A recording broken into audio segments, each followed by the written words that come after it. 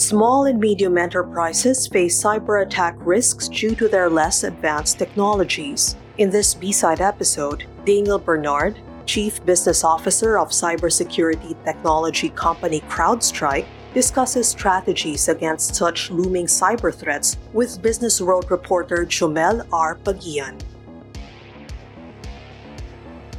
Alright, so in this episode, we will discuss the issue of cybercrime and how small and medium businesses can be protected against it. We are with Daniel Bernard of cybersecurity tech company Crowdstrike to talk further about this topic. Alright, so let's start our discussion by giving us a picture of what cybercrime is and how it affects small and medium businesses. Sure. So if you think about a small and medium business, typically a business of a couple hundred users or fewer, operating in the year 2023, soon to be 2024, every kind of business is a digital business, whether they're in manufacturing or services, which historically didn't necessarily have that much to do with technology. In today's digital economy, businesses of all types are in the business of being technology businesses. And if you think about one of the biggest risks for being in the technology business today, it's how do you secure the digital footprint of the business? And this isn't just businesses that are global Fortune 500, global 2000 type of companies. This also in today's world impacts small businesses as well.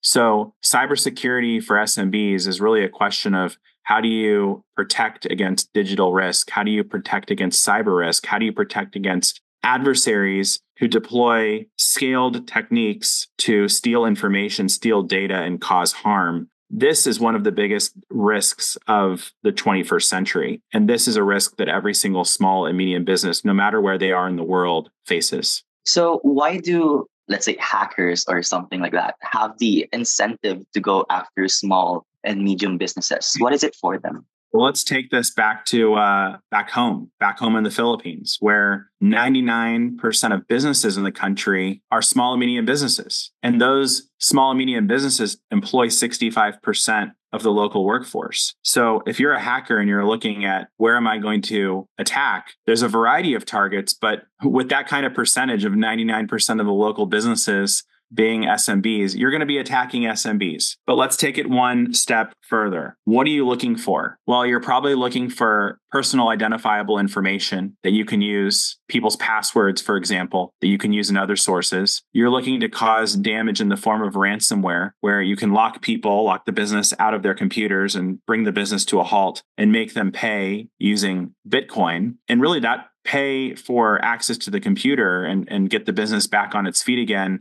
is really the tip of the spear in terms of what you can derive from a cyber attack as an attacker. That payment is one part of it, but it's really the power of the data exfiltration and what you can do along the whole supply chain of that small and medium business. So what other companies do they work with? What's their bank account information so you can get their money? Then how do you get inside of the bank and move laterally within the bank? So even a small and medium business, it might sound like a small entity, but you'd be surprised, JM, how a small business in today's digital society touches so many other businesses, large and small, so many customers, large and small. So every single business represents an opportunity for an adversary to act, not only for financial gain, but also for other motives as well. Mm-hmm. So, Sir Daniel, can you further clarify how big is this problem? Because as far as I understand from what you said, it also affects not just the businesses, but also consumers. So what are at risk when businesses are exposed to threats to cybersecurity? I mean, this is a multi-billion-dollar problem. You have the business itself that's at risk. So what is the cost of ceasing business operations for a couple of days to recover, or weeks or months? And in many cases with small and medium businesses, a lot of them will go out of business when they have a cyber attack. But then you have the ripples around it that I was talking about before. You have the risk and the cost of impact to customers, which can be in the form of other businesses, customers, which can be in the form of consumers, and then societal costs as well. You'd be surprised how many small and medium businesses support local municipalities, local utilities, and local government. So once you start looking at the ripple effect of what a small business touches in today's society, that's really where you get to the magnitude from a cost perspective. And if you think about also what adversaries are looking for, it's really the path of least resistance. If you look at larger enterprises, JM, you'll see They have SOCs, security operations centers. They have, in many cases, sizable security budgets, and they're deploying a variety of technologies. In fact, more than 60 technologies today that the enterprise deploys from a cybersecurity perspective. If you go down market to the SMB, it's a different story. There's not enough awareness, even though more than 50% of small and medium businesses will be impacted over the next 18 months by a cyber attack. Not enough of them are familiar with what they need to do. Not enough of them have the right technology.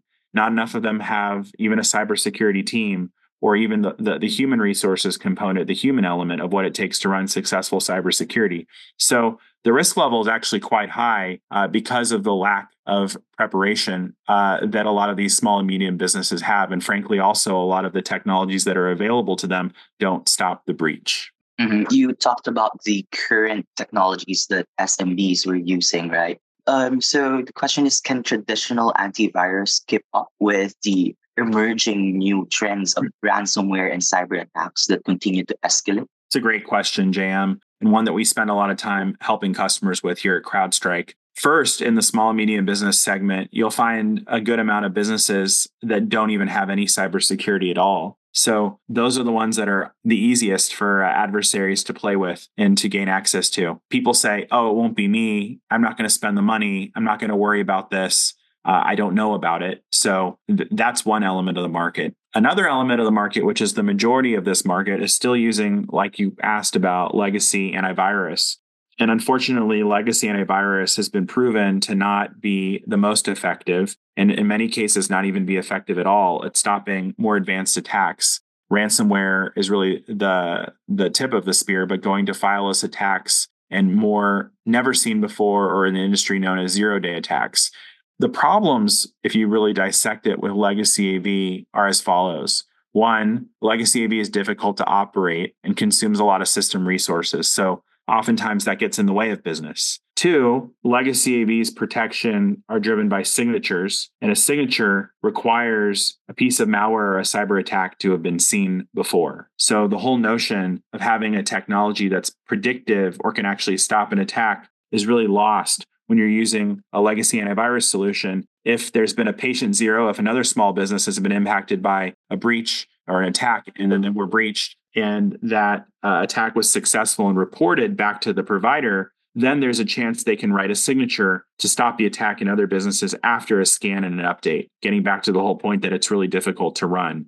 So efficacy rates against modern attacks using legacy AV wouldn't get a passing grade in a classroom. And really herein is the opportunity for the adversary, but it's also the opportunity for us at CrowdStrike to help these customers stop the breach. All right. So given the ripple effects of cyber attacks to businesses, to societies, and the modernizing tools for cyber attacks, can we say that this is a company-ending event? I'm just curious how it impacts businesses at the end of the day. It very well can be a company-ending event. If you don't have cyber insurance, or you don't have the ability to remediate an attack, you don't know who to call, and all your data is gone, you don't have access to your bank account, and your business can't operate, you don't have access to your cash register, you haven't paid your bills, you aren't working with your suppliers, vendors, and customers, you're out of business. Hopefully you're out of business for as short of a time as possible. But for a lot of small businesses, especially in a struggling macro, the question is, maybe I should just close this one and start a new one and go out of business versus clean this up, especially if the recovery period goes from days to weeks and weeks to months. It becomes a question of, does it even make sense to fix it? Or is it better to start something new or just close shop altogether and go work for somebody else? So it really depends, Jam, on the severity of the attack, how many systems were impacted, and what services were shut off. And what does it do to you also reputationally? So there's been a variety of attacks across the world over the past year, from large hotels and casinos that are shut down, where everybody has to go to their room with a real key and sign in instead of checking into the hotel on a computer. They're all using clipboards and paper. But you go to other different types of small businesses, for example, in the insurance market. And if all of your customer data is gone, and those customers know that that their identities have been revealed to adversaries, they probably want to find a new insurance agent. So there's a reputational risk component here as well. So to answer your question, it really depends on the severity of the attack, how wide and broad it was across that small and medium business, what were the damages and what were the reputational damages in that given situation to answer the question. But yes, it very well can. Cyber attack can be a company-ending event, and it's why small and medium businesses have to take cybersecurity more seriously today than they ever have. So, how common are these threats to a potentially company ending event? Maybe you can cite a case study of how it affected a specific business before. I mean, there's so many case studies because there's millions and millions and millions of small businesses all around the world. The more sensitive the data, the more susceptible that business is to a company-ending event. So if you think private wealth managers, so anything in financial services is a good place to start, where the stakes are high and sharing or access to confidential information, it oftentimes causes the customer to leave that business. So that's one area where you have small town attorneys, for example, insurance agents, and financial managers going out of business on the back of a cyber attack because reputationally the damage is too high, as well as the sensitivity of the data. Then you have small and medium businesses in the manufacturing or services markets, plumbing, for example, where if they lost all their customer information, it's kind of like day one all over again in the business. So if you look at all those things together, I think there's a variety of examples where it can be really risky for a business to have a cyber attack. It can be very disruptive to have that cyber attack, and it can be very costly to recover from it. Mm-hmm. So if we were to use a scale of 1 to 10, how common is cyber attacks to small and medium businesses? Unfortunately, the statistics will say that it's 3 out of 4 small and medium businesses will be impacted by a cyber incident. So this isn't something anymore, JM, where you can say, have you been impacted by a cyber attack in a room full of 100 people and nobody will raise their hand? This is something that's becoming more and more well-known, where if it isn't you, one of your business peers down the street or in one of your associations or one of your competitors, it has been impacted. So the question then becomes, when will it be me? And it's a question of if, not when. That's quite interesting how common this threat to businesses, right? And I think also one thing to add to that, though, is the amount of coverage. These aren't secrets. You can open the newspaper, turn on the television in most parts of the world on the regular, and there's something in the news about a business that's been impacted, affected, or susceptible to a cyber attack. And I think the reason that it gets covered in the news is there's financial loss, there's business loss, there's customer impact, there's societal impact. And just the amount of coverage over really the last decade has helped bring this to a high priority and an awareness level that it wasn't before. Mm-hmm. Interesting. So now I want to talk about this technology, like the AI, because I heard that AI has been playing a role in defending against cyber threats. Can you talk further about that, sir? Sure. So your question earlier today about signature-based AV not being, in my commentary on how it's not effective in stopping modern attacks, the core innovation of Crowdstrike that we brought to the market is bringing AI to cybersecurity and using AI to replace the signature method that we talked about before that's reactive, doesn't stop attacks, is only able to stop things when it does work that are known. The beauty of using an AI model on a device, which is what we do, both on the device and in the cloud, is that it can actually predict an attack before it happens to keep that business safe, even if it is being attacked. So having AI algorithms and engines that are able to determine if a file is benign or malicious, if a process is benign or malicious, is really the key to succeeding against an adversary in these times, where increasingly what we're seeing is adversaries are using AI to their benefit as well. Or it's a new area that we're calling in our research dark AI, where the adversary is using AI, but the defender is still using some kind of signature AV and just it can't keep up.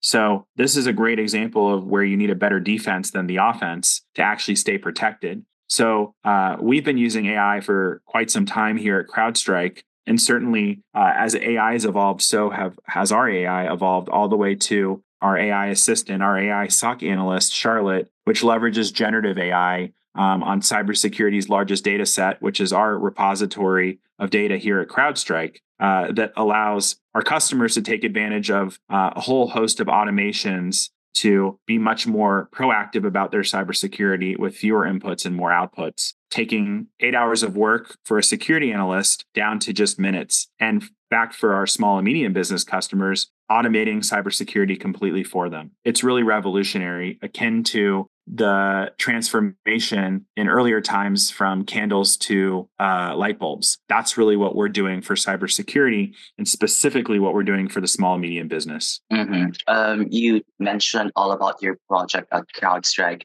employing AI in protecting small and medium businesses. Can you talk further about that? Yeah, so every single customer of Crowdstrike, the way our technology works, the Falcon platform, is the agents that are deployed, the software itself has AI algorithms and AI engine built into the software itself. So regardless of whether the device is connected to the cloud or not connected to the cloud, that device is secure, and that device has the AI capabilities to prevent malware and also stop it and block it. In addition, the other big innovation that Crowdstrike brought to the market is security for the cloud era. And what that means is, whereas before a cybersecurity product or an antivirus product had to be hosted on-premise, hosted in a data center, and run like a piece of software in a data center, what we did is we brought all the management deployment to the cloud, just like Salesforce did for CRM systems, and really started the whole SaaS revolution a couple decades ago. So bringing cybersecurity to the cloud, and in the cloud running AI models on all the data, so that the whole crowd of our customers, hence the name Crowdstrike, benefits from the capabilities of our AI. So we're able to strike back at the adversary and keep them at bay, keep our customers protected. So it's really core to what we do at Crowdstrike. Every single Crowdstrike customer, from our largest customer to our smallest customer, benefits from our patented AI, both on the device and in the cloud, to keep them safe. Whereas customers and organizations using legacy products don't have the benefit of AI-based protection. They're still using signatures or other mechanisms. Before we close this podcast, I want to ask, how important is cybersecurity for small and medium businesses in the age where attacks are AI assisted? I think the best way to say it, JM, is there's expenses and expenditures that are need to have, and then there's expenditures that are nice to have. Cybersecurity for a small and medium business in today's society is a need to have. It's a staple. It's mission critical, akin to paying the electricity bill, paying your water bill, paying taxes. It's that level of necessity in society today. And as more and more of the services we use, the products we consume, and business strategy in general goes digital, the need for stronger cybersecurity only grows and grows and grows. So if there's one key message from our discussion this morning, it's that if you're a small and medium business, thinking about cybersecurity is an imperative, investing in the right technology is a necessity, and having the technology that can stop the breach is the key to succeeding in a digital society. Mr. Bernard says money and data are the incentives for hacking SMEs in the Philippines. Businesses that don't have any cybersecurity at all are the easiest to hack, especially among adversaries that already use artificial intelligence and other such advanced mechanisms. This has been another episode of B-Side. Subscribe now and enjoy a new episode every week.